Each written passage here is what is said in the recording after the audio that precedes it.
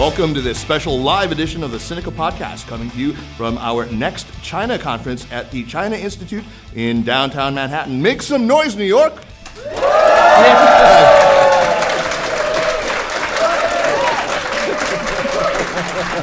This is all done in the interest of embarrassing our guest. Anyway, and Jeremy. I am Kaiser Guo, joined, of course, by Jeremy Goldkorn, editor-in-chief of SupChina, who I haven't seen in person since, late 2019, I think it was? Almost 2 years now. Jeremy has so far avoided being subpoenaed by the January 6th committee, and I ask that if anyone in the audience is actually here to serve him, that you please wait until we are done with this recording, and then he will gladly accompany you in or out of handcuffs. I want to also say that Jeremy, on his behalf, he deeply regrets his role in the insurrection. Meanwhile, greet the people before your days are over. Thank you. It's good to have a chance to speak to the public before my incarceration. Yeah. Anyway, I cannot tell you how thrilled we are to, both of us really, to have with us our guest, Peter Hessler, right here, in the flesh, on stage. Peter. Let's hear it.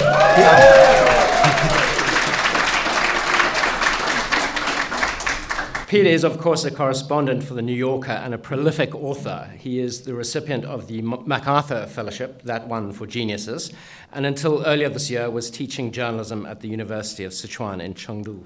His spare and elegant prose, his keen powers of observation, and his dedication to the craft have earned him a reputation as the preeminent foreign chronicler of China. Pete, I'm so glad you could join us here for this. I think the last time I saw you was, in fact, in Beijing in Jiu'er Hutong about 15 years ago, so this has been a long time coming. Yeah, it's been a long time. No, thanks so much for having me, and thanks to the China Institute and to SupChina. It's great to be here. Yeah, fantastic. Peter is, of course, the author of, to date, 5 fantastic books: Rivertown, Oracle Bones, Country Driving, Strange Stones, and The Buried, an archaeology of the Egyptian Revolution. And to make us feel at home as residents of Beijing during the economic boom, there is, of course, some renovation going on immediately above our heads. That familiar sound, and that this seems always to curse us wherever we go. There's renovation. Anyway, for those of you who haven't read the latest one, The Buried, you're probably imagining, hey, this is a book about Egypt, right? It doesn't really have anything to do with China. Think again. It's unbelievably interesting. It told me so much about China, so that's actually what I want to get into first. And talk a little bit about that particular book. So after many years in China, from the mid-1990s when you were in the Peace Corps, right, in China, you and your wife, Leslie T. Chang, the writer, Leslie Chang, left in 2007, I believe it was, and then you spent some time stateside, and then went to Cairo in the midst of the Tahrir Square uprising, right? So it was in October. Yeah, we moved there in October of 2011. Right, yeah. Right. I want to start with The Buried because for somebody like me reading it added this perspective that I think is lost on a lot of people who look at China, and this is the astonishing extent of revolutionary change that has happened in China. I think for people, and I have to confess that I would include myself here, I've tended to focus more on the 40 years or 40 plus years of reform and opening, and have thought about the first 30 years as sort of just an abyss of horribleness, just have focused only on sort of the missteps. It's sort of told, the narrative is about anti-rightist campaign and the Great Leap Forward and the Cultural Revolution. And what really woke me up in your book was how you looked at how different Egypt was because it hadn't undergone a revolution of that proportion. So can you talk a little bit about that and how it might have changed your own thinking on China? Yeah, I mean, one of the reasons that we decided to go to Egypt is we wanted another perspective other than what we had as Americans and as people who had lived in China. We wanted to go to the Middle East because this was an important part of the world. We actually didn't move there because of the revolution. That just happened to happen as we were making our plans to go, and so we followed through and went there. But it was fascinating, of course, to be in the middle of this political event, and of course something I had never witnessed in China. But it does make you think a lot about the idea of revolution, the idea of change. you realize also most of what we think of as revolutions turn out to be coups, which is basically what happened in Egypt. It wasn't something that really turned out to be revolutionary in terms of the change, especially in terms of society. But there were so many almost one-to-one comparisons of experiences in China. To give you an example, one of my projects in China was often to try to look at things at the lowest level, at the grassroots level, and I tried to do the same thing in Egypt. And toward the end, I followed an election in a village in Upper Egypt in the south. And it was really fascinating because there was a clan in that village that had always been powerful. And during the National Democratic Party, the NDP days, they had a candidate who was aligned with the NDP. And he would win the local elections and go to the parliament in Cairo. After the revolution, they had a candidate who was seen as sort of close to the Muslim Brotherhood and the Islamists.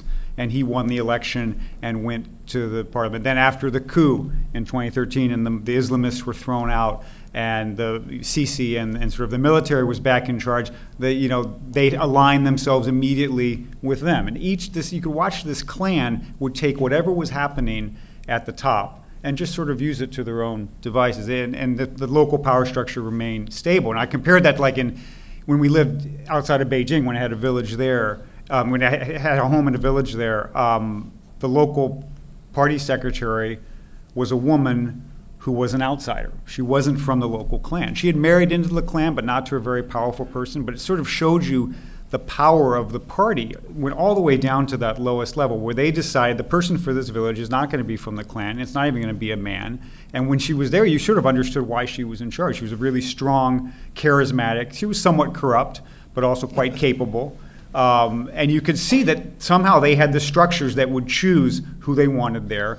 And they were in control, even at that lowest level. So it made me realize how deep these changes had been in China, and how what we were witnessing in Egypt was often just kind of right on the surface.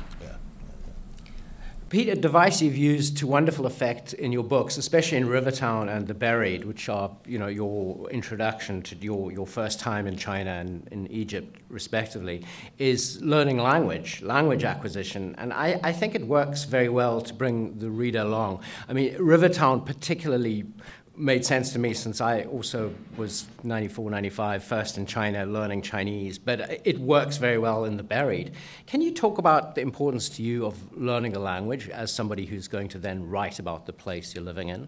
Yeah, I mean, it is fundamental. It's also just enjoyable. Yesterday, actually, when I came in from the airport, my cab driver was from the Fayoum in Egypt, so an Egyptian cab driver, and we were talking about the Brotherhood, and he's like, Kedabin, which is this word you always heard, the liars, they're liars, and it's just great to be able to, you never know when you're going to use one of these languages. I grew up without learning languages. I grew up in Missouri, and when I was a small child, my family had a year of sabbatical in Sweden, and I sort of learned a little bit of that, but that was it. So I felt this was really missing in my education, and one of the reasons I joined the Peace Corps was because of language. And it became so fundamental to the experience in the Peace Corps, because if you didn't learn Chinese, you really were lonely, in those towns. I mean, there were 2 foreigners there. If you didn't speak Chinese, you were just so limited. So a lot of us worked really hard at it, and I tried to describe that process in Rivertown. And in the course of writing about it, I realized how important it was to me. And so when we went to Cairo, that was also one of our priorities. I think when we talk about identity, when I talk to students in America, I often mention this. We have very strong ideas about your ethnic identity, your gender, all these things. They shape your perspective and who you are. Very important to think about these. I think it's also important to think about your linguistic identity. What are the languages that go through your head? That also shapes who you are. But one of the nice things about that is it's not permanent. It doesn't lead to essentialism. You can learn a new language. And you can change who you are and change your viewpoint. And so that was always one of my priorities in these places. How important do you think it is for foreign correspondents right now working in a foreign environment to be able to speak the local language? And I mean, I noticed that these days a lot of the young reporters are very, very good. They're very steeped in Chinese. Yeah, I mean, they put our era to shame, And I mean, I think China, though, is unusual. China, even when we were there, I mean, it always impressed me as a place where people really engaged with the language, wanted to learn it. That's pretty unusual. It wasn't the case in Cairo. Most of the foreign correspondents my age and Leslie's age were not working at Arabic the way that we were, and I think that's sort of a shame. But it is a special thing about being in China. So you have, over the years, laid the foundations for what I assume is going to be your true magnum opus. You have followed a cohort of, across, well, I mean, you've had the makings of a longitudinal study. Across a quarter century, you've known these students that you taught in Fuling back in the 90s, and you've tracked their lives. You've stayed in touch with over 100 of them. Is that correct? Yeah, yeah. And so I understand that your forthcoming piece in the New Yorker is going to be about them and about the disparate paths their lives have traced. What can you tell us about this? Can you give us a sneak preview and maybe give us a couple of anecdotes of people who ended up on the cutting room floor and were in your story? Yeah, I mean, this was, I think even actually when we were there in Fuling, I arrived there in 1996, you could really sense that this was an important generation. You even had that feeling. Even as a kid, I was only 27 years old, because they were all from the countryside. These kids, more than 80% of them, probably more than 90% of them, had grown up in villages. Almost always either the first or second person from the village to go to college. Good percentage of them had illiterate parents, but now they were college students. And there was that incredible moment because when you go to the university, your hukou becomes a city hukou. You are a city person, so we were watching the beginning of that process. They still looked like rural kids. They still thought like rural kids, but they were going in a different direction. And after I was very fortunate because after I left, I went back to Beijing pretty quickly. And once I was in Beijing, I'd written down the addresses of all of these kids, and so I would write a letter every 6 months to all my students. And in those days, I mean, I was writing the addresses by hand in Chinese, which took me forever. But that was the start of staying in touch with them. And eventually, once people got phones and email, of course, it got easier. And they read my writing, and this became part of our sort of conversation in our relationship. So I've stayed in touch with them to the point where I do surveys with them, or ask questions about different aspects of their lives. It's, one thing that's really amazing to me is how many of them are still in education. Probably more than 90% are still teaching. And I mean, if you took a group of training teachers in some country and a quarter century later, that's still what they're doing. That's unusual. So, that's very striking to me. Yeah. Well, I mean, I chalk that up in part to the observer effect. You were an influence on their lives, right? I mean, look, they count themselves as like this, we few, we proud, and the rest of them they hold their lives cheaply or whatever. If they weren't there on St. under Jinjin's Peter, Day, what is it?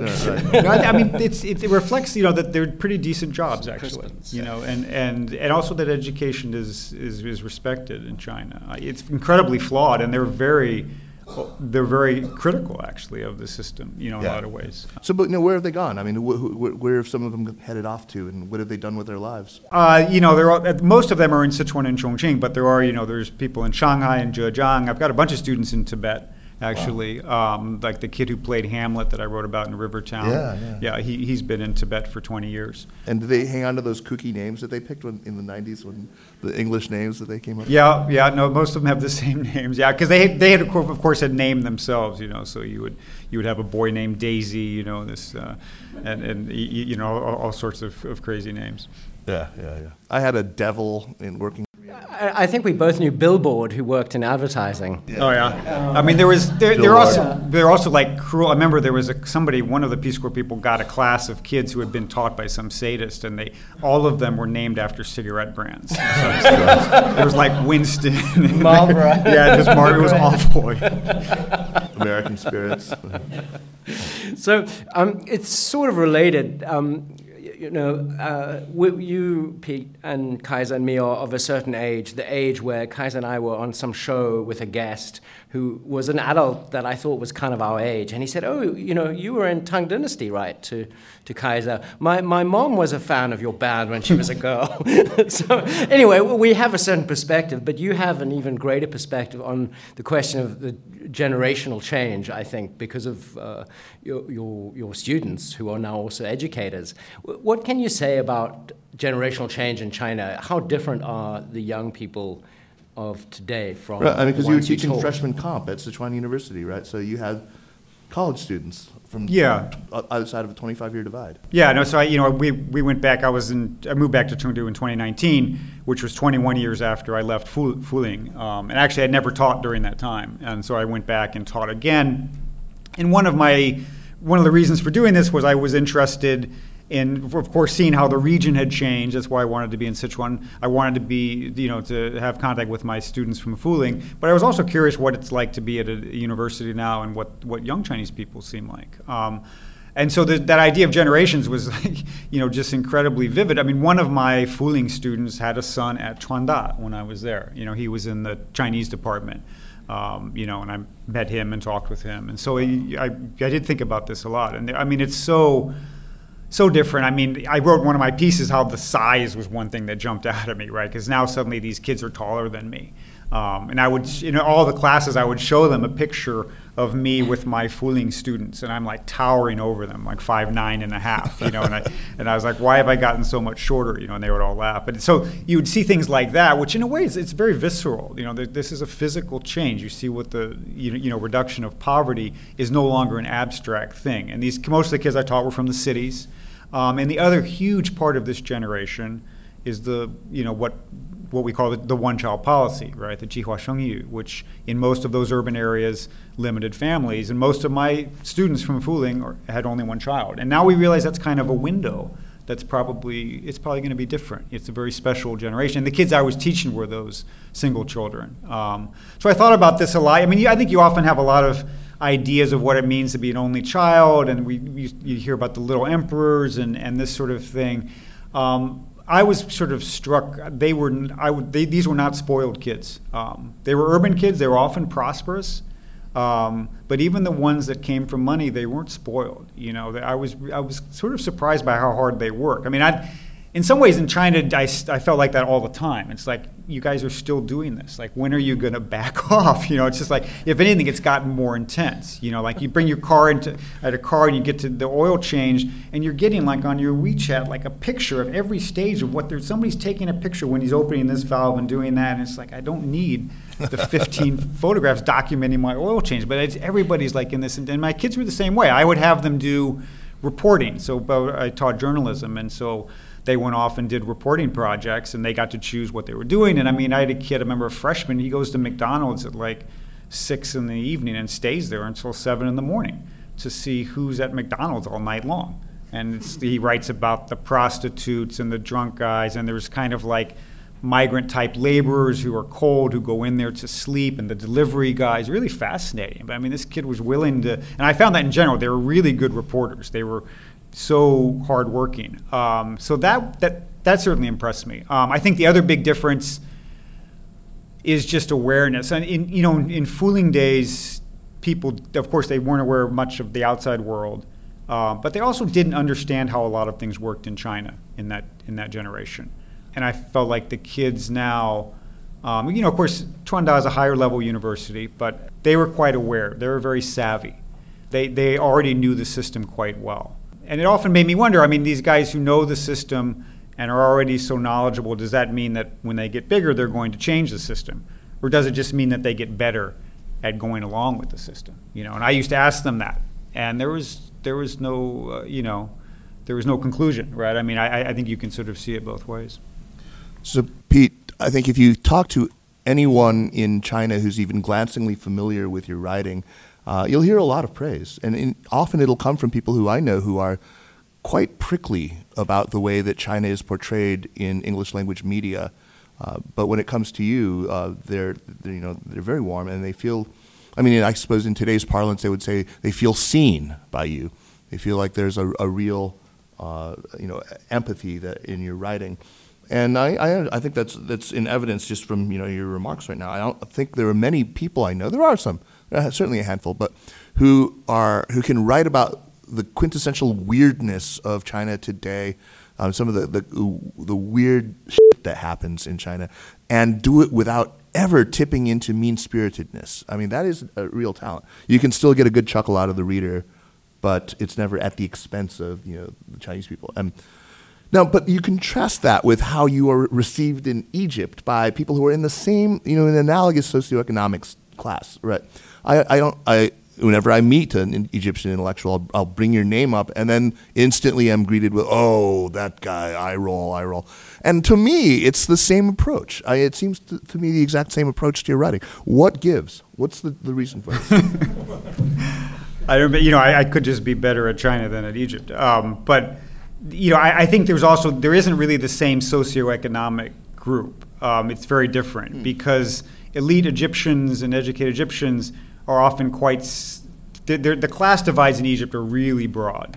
And this reflects a country that has a much longer and sort of deeper colonial history than anything China could imagine. To the point where many elites are not educated in Arabic, right? It's very common to meet an elite Egyptian who really doesn't read or write Arabic very well. And even middle-class people often, or even lower middle, like the guy that ran the kiosk out in front of my house, his kids were being educated in English. So there's this kind of gap, and I felt like often the very elite, very westernized Egyptians, there was a sort of insecurity about their own culture, but there was also a real snobbishness about the lower classes and in a condescension. So, I mean, the thing that really outraged people there was I wrote an article about my garbage man in Cairo because he would go around and he's an illiterate man, like more than 25% of the population in Egypt. And he would collect people's garbage. And the first time actually I noticed him was because he came to me with like Chinese Wega. It was like he had found like Chinese Viagra. In the garbage, and he knew I spoke Chinese, which I didn't understand how he already knew this. But he came to me with this thing. What is this? How do you use it? And then he periodically come to me with all kinds of stuff. Let me show you. I asked him. I was like, "Well, where'd you get this?" He's like, "Oh, from a guy who died." And I was thinking, I was like, "Did he take the medicine and die?" He's like, "Oh no, he was old. Anyway, but so he would come to me with anything kind of foreign that he found in the garbage, and I'm just getting this incredible window into my neighbors and all the people around. And I realized this guy he knows a lot. Like and he was also incredibly intelligent. Like he was, even though he's never went to a day of school, very sharp. And he was just funny and interesting guy. And Leslie and I both got a kick out of him, and I ended up writing a story about him. But and the story, of course, was fact-checked, as it always in the New Yorker with an Arabic speaker. It was, after it was published, I had somebody translate it and read it to him. And he was perfectly happy with it, but all kinds of people were outraged on his behalf. And so that was they just thought that I had taken advantage of him because this guy is a poor, illiterate person. And you wrote about him. And as far as I'm concerned, he has agency. He knew what I was doing. I mean, one of the people who complained was a neighbor who actually worked for a prominent American NGO. And I mentioned to him, I said, she's really upset about this story. And he's like, they only pay me 30 pounds every month for picking up their garbage. And every time they do it, they have me sign this little form. He's like, I know why they do that, because they're expensing that to their company, and they still only pay me 30 pounds. He was like, and this is the person who was outraged on his behalf. But to me, that was sort of very telling. So I think that's part of it. There is this class difference. There's also just a general confidence difference. Like, I feel like actually if Rivertown had been published in Chinese in 2001 when it was published in English, I don't think the reaction would have been as positive. It came out 10 years later, and time moves very fast in China, and people were a little bit nostalgic about that period. They were also more confident, The Chinese were very hard on Pearl S. Buck, who I think really knew what she was. She knew, was a brilliant speaker of Chinese, and really knew, and I think The Good Earth is a really good book. And Chinese intellectuals at that time were just withering about her. Some of it was probably sexism, but some of it was also just a lack of confidence. So I think China's kind of in a different place in terms of how they see themselves. But Pete, I think there's also something about your writing that worked in China at that time, because I remember before I moved to China, the books that I read, I mean, if I think of a typical sort of work of travel writing or journalism, I think of Colin Thuban or Paul Theroux, and like Ride the Iron Rooster. And I mean, Chinese people were very much the other. They were very exotic and strange, and either because they were Chinese or because they were communist. And, Rivertown was the first book I read that I was like, oh, those are the Chinese people I know that are actually kind of, regular human beings. And whereas, I mean, the Egyptians and the Arab world has been written about badly and well for hundreds of years, I think perhaps with more complexity than China. Does that make any sense? I don't know. I mean, Yeah, I mean, I think also when you talk about that moment that we were in China, it was also a moment when it was really possible to get to know people on this level, right? I mean, I think for the earlier generation, it was very hard. You couldn't go to a place like Fuling and sort of get to know people at this level, where you're going to their weddings and getting to know their children and sort of staying in touch with them the way I've done. So I think it was a unique moment. You know. So, I mean, rarefied elites performing outrage and indignation on behalf of a subaltern with whom they have no personal connection, that's something completely unfamiliar and alien to me. I can't imagine that. Can we talk about entrepreneurs? I know we're kind of running out of time, but I really want to ask you, Pete, about entrepreneurs, because we have literary types here. We also have business people. Let's see if we can please them both. I know that you, like me, have a genuine appreciation for the ingenuity and the work ethic of China's entrepreneurs. You've written about many of them, and I always find that delightful. People like the grassroots guys in your piece on the Chinese merchants selling to Americans via Amazon. That was amazing. That was such a great really piece. Fun piece. You also wrote about a much more successful entrepreneur, Luo Li, who, along with his brothers, started the whole Western-style cake industry in China, wedding cakes and birthday cakes, and who now operates a ski resort you visited. Can you talk about him a little bit? And, what is it that your stories about these entrepreneurs, what did they say about China? Yeah, he was amazing. I mean, we went to their resort. Some of the Olympic events are going to be held around there. This is up in Hebei. And I didn't really know anything about him, and I went to interview him. But, we live close to skiing in Colorado. We live close to Telluride and have friends in Aspen. You're kind of used to what the ski mogul is like, the guy that, was in this industry. And I sat down with Luo Li, and he's very handsome, very charismatic. He always dresses in all white. That was his trademark color. And he's just chain smoking the whole time, which is what you would not do in Aspen or Telluride. And it was just amazing, his whole story, because he had grown up in the, asbestos town, Shimian, right, in Sichuan, which the name is literally asbestos. And his parents worked in the asbestos mine, and somehow this... So he could care about this. You lived in Leadville, Colorado. Yeah. So, he had this background, and he had built this empire, and then he got interested in skiing, and he was just losing a fortune. He just loved it, and he was trying to build this resort. And then we would go to somebody had told me, he's often there cleaning the dining hall. And I was like, that's not going to be true, right? I'm sure he did it and they showed me a film of him doing this. But sure enough, every day that we went there at lunch at the ski resort, he was somewhere bussing tables. In all white, wearing his outfit. And I mean, sometimes people knew him and they're kind of going up and saying hi, but a lot of times you'd see him off in a corner and nobody's paying any attention to him at all. And he's just wiping the floor. It's just unbelievable. So, I mean, there is a sort of humility at least to that generation of Chinese entrepreneurs. It may be fading, I'm not sure, but the people that you talk about that we kind of grew up with, you would see these guys on the ground level. But there's that kind of quickness that is really fun when you're watching, when you talk about the Amazon guy that I wrote about in the New Yorker. I was doing reporting in Chengdu at the beginning of the pandemic, and I was talking to this guy who was selling shoes in the American market on Amazon, and he talked about how when the stimulus checks went out, he noticed a spike.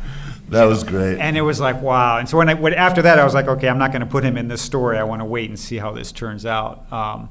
But the flexibility of somebody like that was amazing, because at that time he told me, he's the American market is going to be dead. They're not handling the pandemic well, and we're going to turn to the Chinese market. Which made sense at the time. This was in April, I think it was, 2020. But then I go back and talk to him a month and a half later. He's nope, the numbers don't say that, and we're bailing on that. But America's going to be, or mark, it's going to be even bigger. But you could see him just kind of in real time making these really big, brave changes because he started this whole other operation and then he abandoned it, and that's kind of what it takes, I think, to be an entrepreneur there. It's incredibly competitive. We should talk about your time in Chengdu, right? And how you ended up there. Jeremy, do you want to? Yeah, this is the question, I guess, the million-dollar question in some ways that many people in the community observing China are eager to know.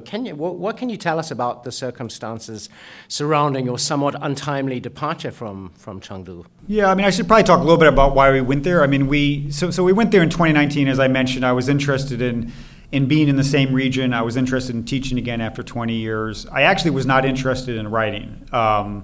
in that I started writing with the New Yorker in 2020. It's demanding to sort of be, I've never had a salary basically during that time. You're just writing, going from piece to piece.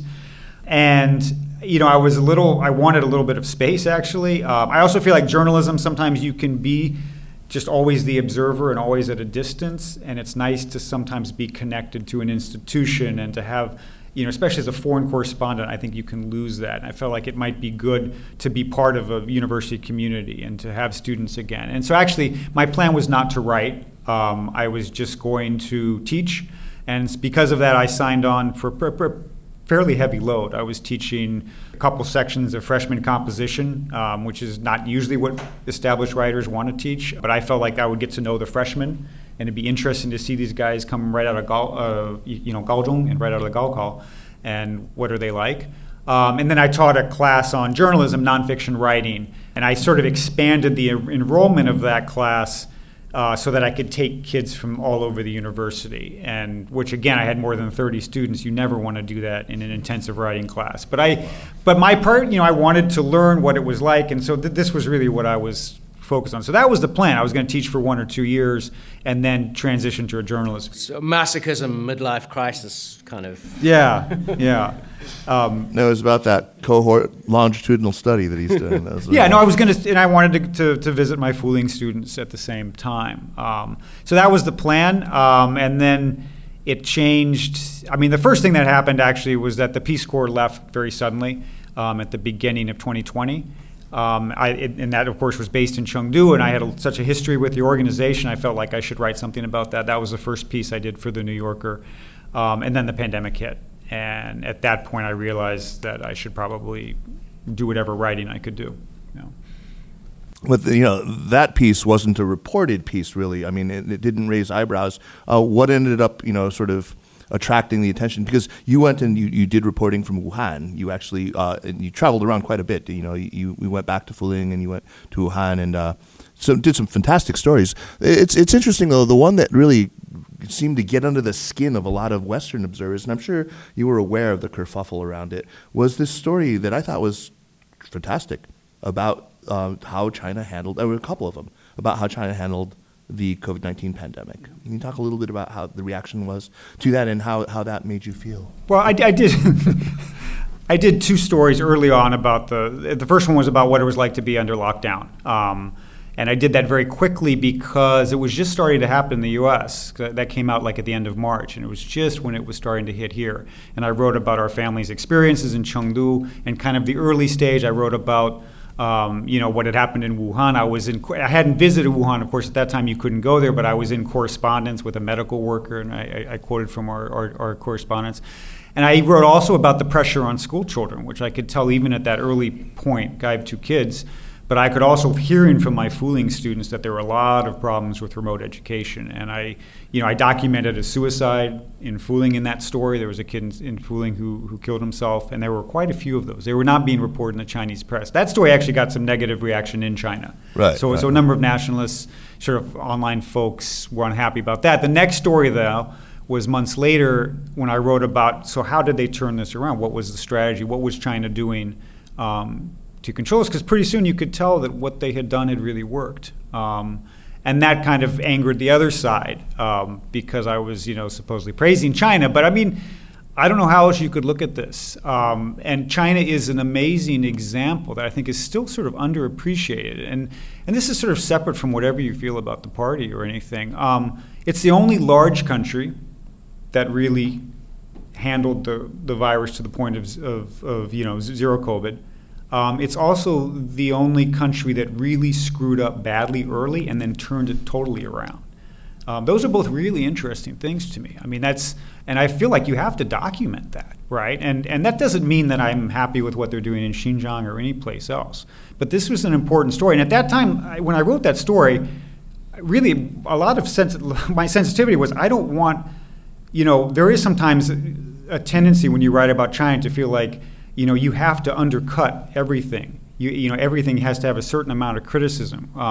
That's kind of what I want to ask exactly is how, what is your obligation to explain what's going on I've got a lot of Xinjiang in every piece? You need to recite that litany. That story, though, I also have an obligation that, my home country where the people are reading this has 100,000 deaths at that point. They're doing everything wrong. They need to hear about what happens if you do it right. And I was concerned about that. I don't want to engage in whataboutism, right? Which is like, okay, maybe this looks like they're doing well, but what about this other thing that's going on? And I felt like Americans had become very complacent and they just didn't understand what needed to be done, And so I was really concerned about that. And that wasn't something that the people criticizing this, took into account. And of course, the next story I did was about Wuhan, which was something that didn't make the nationalists happy, right? So no matter what you did at this point, somebody's going to be unhappy. But my obligation as a writer, I feel like for that, the unique nature of China's situation, the way they turn this around, it's really important to document that. That's my obligation. Peter Hessler, what about your whataboutism? Right. So we've only got, I think, 2 minutes left, and you kind of cunningly avoided answering my question about why you left Chengdu. Are you able to say anything? No, I didn't avoid. Yeah, we just got. Oh, it was us. We're sorry. We took you down. Yeah. No. So I wanted to stay. I offered, I think, 3 different times to continue my contract there. The reasons were never that clear.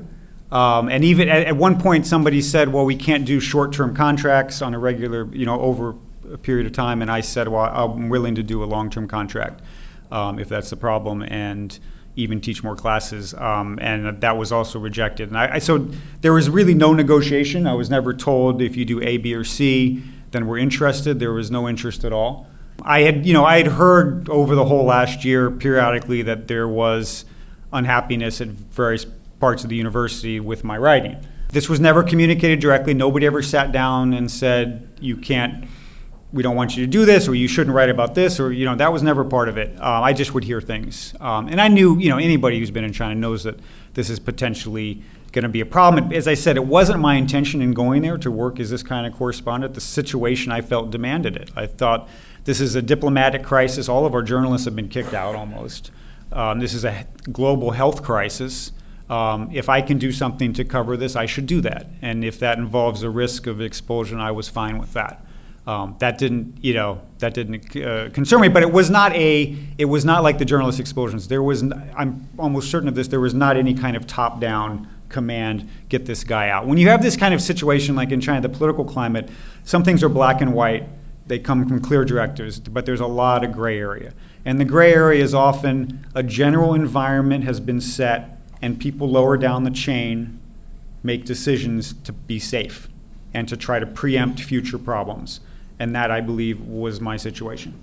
Preemptive, what do you call it? Preemptive butt covering. Yeah. Something like that. CYA, yeah. Right.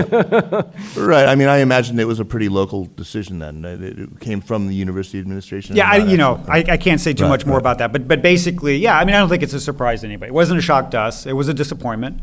But, we knew this was the risk. And Leslie and I had long conversations about this to the point where my daughters at one point were like, when do we find out if Daddy's going to get kicked out?